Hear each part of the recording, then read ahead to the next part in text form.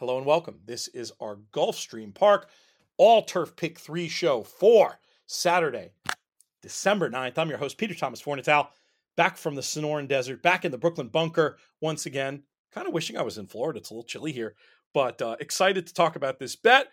Definitely got off to, it was a soft launch. Like we said, there were some ADWs, had some issues, etc. I'm assured things are going to be going much smoother going forward.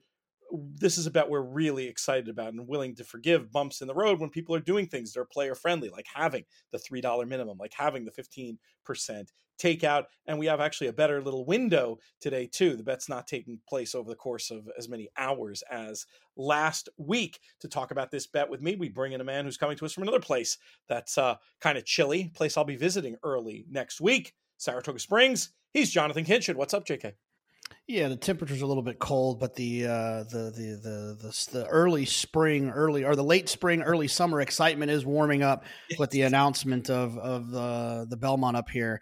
It's been all over the news, so it's going to be pretty interesting. Even looked at, just as an exercise for fun, looked at some hotels. Pete, the Hampton Inn right there downtown, $1,200 a night. And the Adelphi for their regular room, $2,900 a night. I'm sorry. That's just nuts. But there is a reason why the phone was ringing off the hook and the degenerate Flophouse is already full. Remember your days staying in the degenerate Flophouse, JK? Aren't you happy you now have fancy digs across town? Yeah. I've upgraded to a place where I'm the only adult man sleeping in the house. I'll say that much. What about your guest room? Has it already been claimed for Belmont at Saratoga? No, not yet. It hasn't happened yet, but you got there's a committee here. You got to get through Giovannina and Rigatoni. And I think Austin. I think we're gonna have Austin, so he'll have his first Triple Crown race appearance, which it just works out easy. He knows the racetrack. He knows here. He's got his own room. It's just easy for him for this to be his maiden voyage. So so there's only one extra room. So the applications will start getting accepted soon. We'll have to do some sort of live show. Clearly, we'll have to figure out the details on that. Sponsorship open at the moment, though. Of course, we'll give first dibs to our friends at Medallion Tailor Made. But I was wondering if it might mean missing a derby. But if Vanessa would consider coming over for it. Anyway, these are production meetings we should have later in the show. Right now, all horse racing eyes on Florida. The Gulfstream Championship meet underway. I'm already much sooner than Belmont, super pumped to be coming down for Pegasus. Tickets on sale for that. You can check out the Gulfstream website for all the details. I understand we're going to have you back in the mix for that one, which should be a lot of fun. Vanessa was talking about making the trip over as well. So it could be a very, very cool winter here with the action centered very much in South Florida. And I know, like me, JK, you're very excited about these all-turf pick threes. Yeah, look, anytime we talked about it on the previous show, anytime these racetracks take some initiative to do some things that are a little bit more player friendly, you sat around and the talk of the RTIP was the computer wagering, the CAWs and yep. computer automated wagering teams that are out there and some of the things that we might need to adjust in order to help. One of those things is low takeout, high minimums. Are not computer friendly. Remember, the computer teams focus a lot on their rebate. A lot of their play is centered around that, and a lot of their play is centered around efficiency and being able to efficiently cover combinations in a way to kind of just take pennies off the table, with their rebate as well, and just trying to break even. This makes it a lot harder with a low takeout. That means the rebate's not going to be as high. And then when you have that higher minimum, it's harder to kind of cover all the necessary combinations in order to be, quote unquote, as efficient as possible. So this is something that we'll always support. Definitely. Let's dive in to these races. I feel like we could go on a tangent. One other quick thing I'll say, I won't do the full tangent, but that also a cool thing about the pick three, even with the higher minimum, I think you're going to put more money into the hands of the average player. You're going to be able to have a higher strike rate because it's a pick three. Every leg you add increases level of difficulty. One of the things we're seeing is more level of difficulty, more leverage to computers. So the fact that this is only a 3-leg exotic, that's not going to be as appealing to them anyway. In terms of game selection, this is where you want to be, people. And it all kicks off with race number 6 on Saturday. We got stakes action at Gulfstream. This is the wait a while. We're going that 7.5 distance at Gulfstream for these 2-year-old fillies with 100,000 in the pot. I'm hoping we can get into a debate in this race, JK. And I think we'll know if we can get to a debate or not when I ask you one simple question. Are you with number 7 Ozara, or are you against? No, I'm tossing the horse. I won't even use the horse. The Good, value good. of this I'm wager. with. This is what I Okay, was good. hoping you'd say. So you make the anti-case. Yeah, I'm tossing. Well, I think if you look back, there's one thing for me. This horse has won one time, and like many of these has won one time, but has also been beaten twice. And the last time it was beaten, I didn't really see a reason as to why Ozara got beaten. I thought had a nice trip race. that day. It was very slow. I watching that tape, I just didn't think it was a genuine account of her ability. That's my theory. But it was a slow race, but she got a nice trip, pocketed trip in there, and just didn't really find when they needed. Now, so my point is that if you look at that original race, I remember this race distinctly. This was the second race run at Saratoga on that day. No, I'm sorry. It was the first race run at Saratoga on that day. The second race was Ways and Means. In this race that Ozara ran, she had an absolutely perfect ride by Tyler. In fact, the WinStar ride of the week that week was Tyler Gaffalione's ride on Ozara. That's how good the ride was. After every ride at Saratoga, this is the one that we all kind of as a production staff voted on to get ride of the week. That's how good it was. It took that perfect trip for this horse to win, because I remember, because they beat Chad's horse. It was I can't remember the name of the horse. It was a Mendelssohn filly. I'm going to go blank on it. I had it pulled up, but I lost it now. So I'll find it while I talk really slow. It was Weigh the Risk. Yes. So my point is that it took a perfect trip for Ozara to win her first race. And in 2 subsequent starts, she was not able to win. She's going to be extremely overbet because of the connections, and she's going to be completely overbet considering all of those things. I'm going to use the 6. I don't know how to pronounce that. I would go Milliat. Okay. I'm going to use the 6, who I know they like a little bit. They hope that's going to run well. And the 10 Buttercream Babe towards the outside, who had no shot after breaking slow in the Breeders' Cup, but does have some nice races prior to that. And I'm going to try to beat the 7, who I do think people will try to lean on in here, and I think that's where the value comes. Yeah, for me, I just felt like, especially on the Racing Flow numbers, super slow pace last time. The winner was in front of her the whole way. And I just don't think she was seen to great effect under those circumstances. I think here, with the ability to sit back a little bit, more like in that debut, not too far back, but not, right up in the vanguard, I think there's enough speed it's going to set it up for. We'll go head to head. I'll give you the field against Ozara for a beer when I'm up in Saratoga next week. Are you game? Always. For the record, I probably will have some backups on Buttercream Babe, who I thought was the obvious one, and on your say so, might do same with Milliot. But I was interested to see with Ozara where you stood, and I was sort of hoping we'd be oppo, and we got there.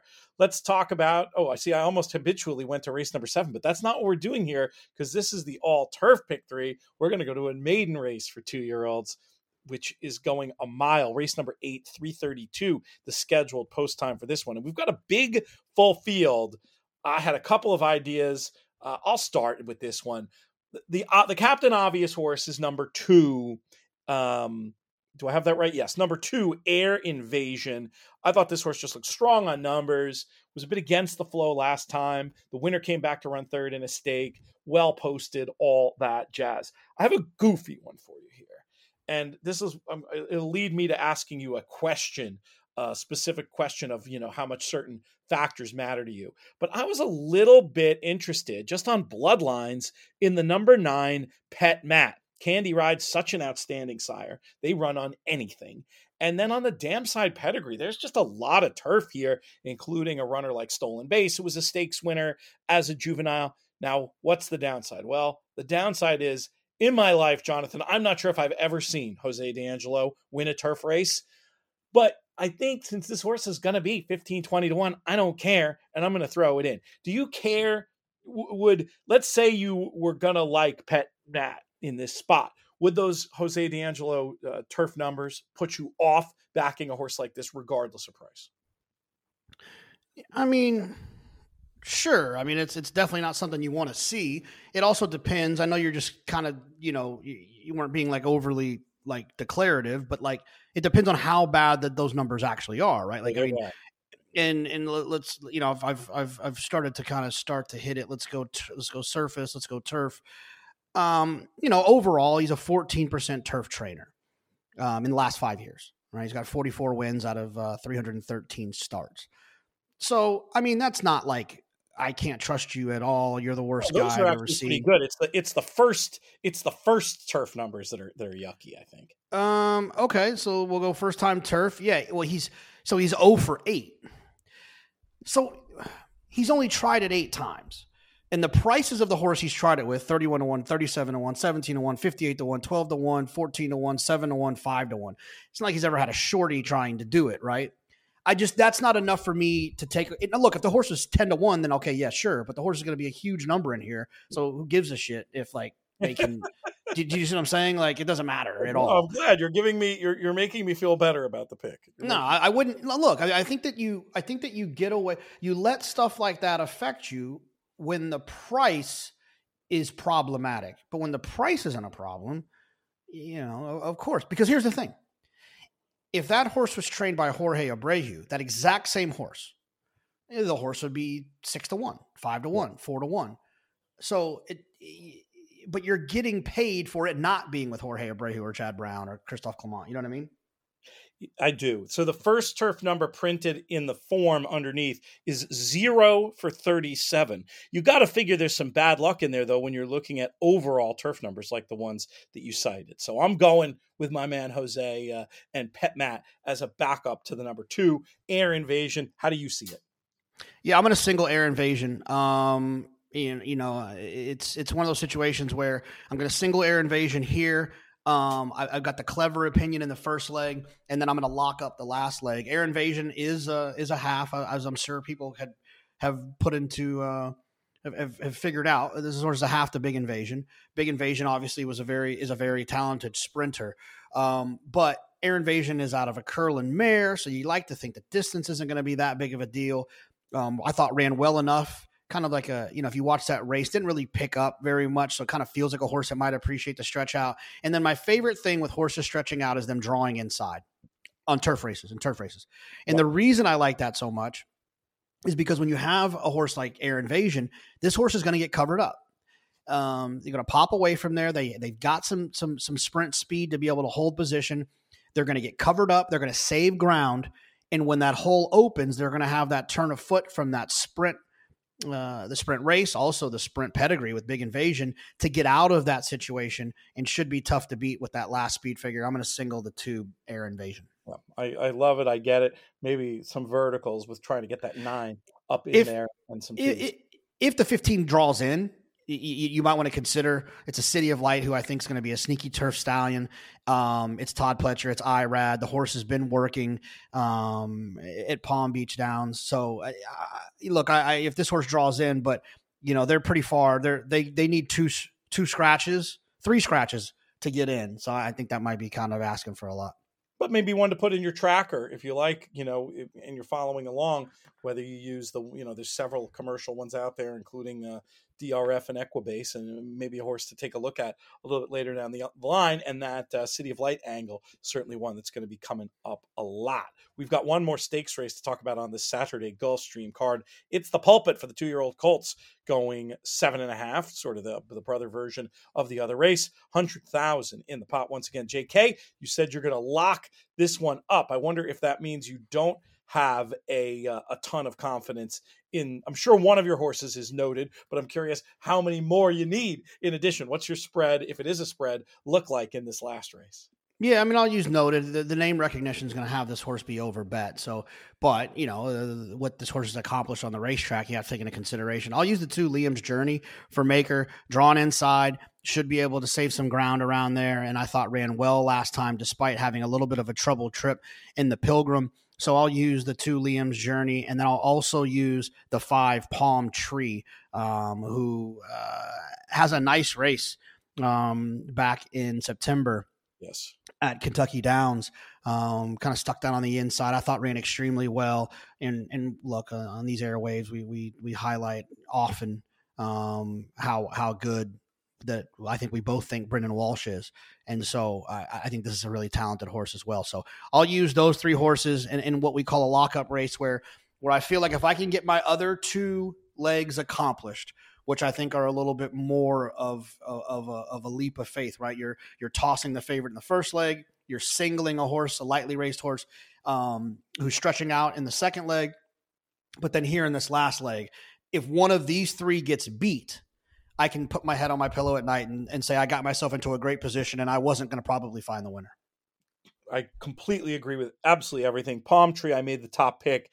Just some very basic handicapping here. First time gelding, one thing I'll mention, but also this horse got within. I mean, it was a 7th place finish, but within 2 1/4, despite getting stuck in a phone booth last time against Noted at a key stage. So, yeah, Palm Tree looks super. Noted is needed, but probably, like you said, the least value of the 3, given the famous name. But getting back onto the good surface wouldn't be a surprise at all. Not one I'm going to be a hero and try to beat. And you made the Liam's Journey case as well. Call it 5-8-2 for me to close things out on this Saturday card. If you want more, there's loads more. We've got Players Podcast, which will be up right around the time that this show goes up, so you can listen to that. And then we're going to be back for Sunday and another all-turf Gulfstream Pick 3 show.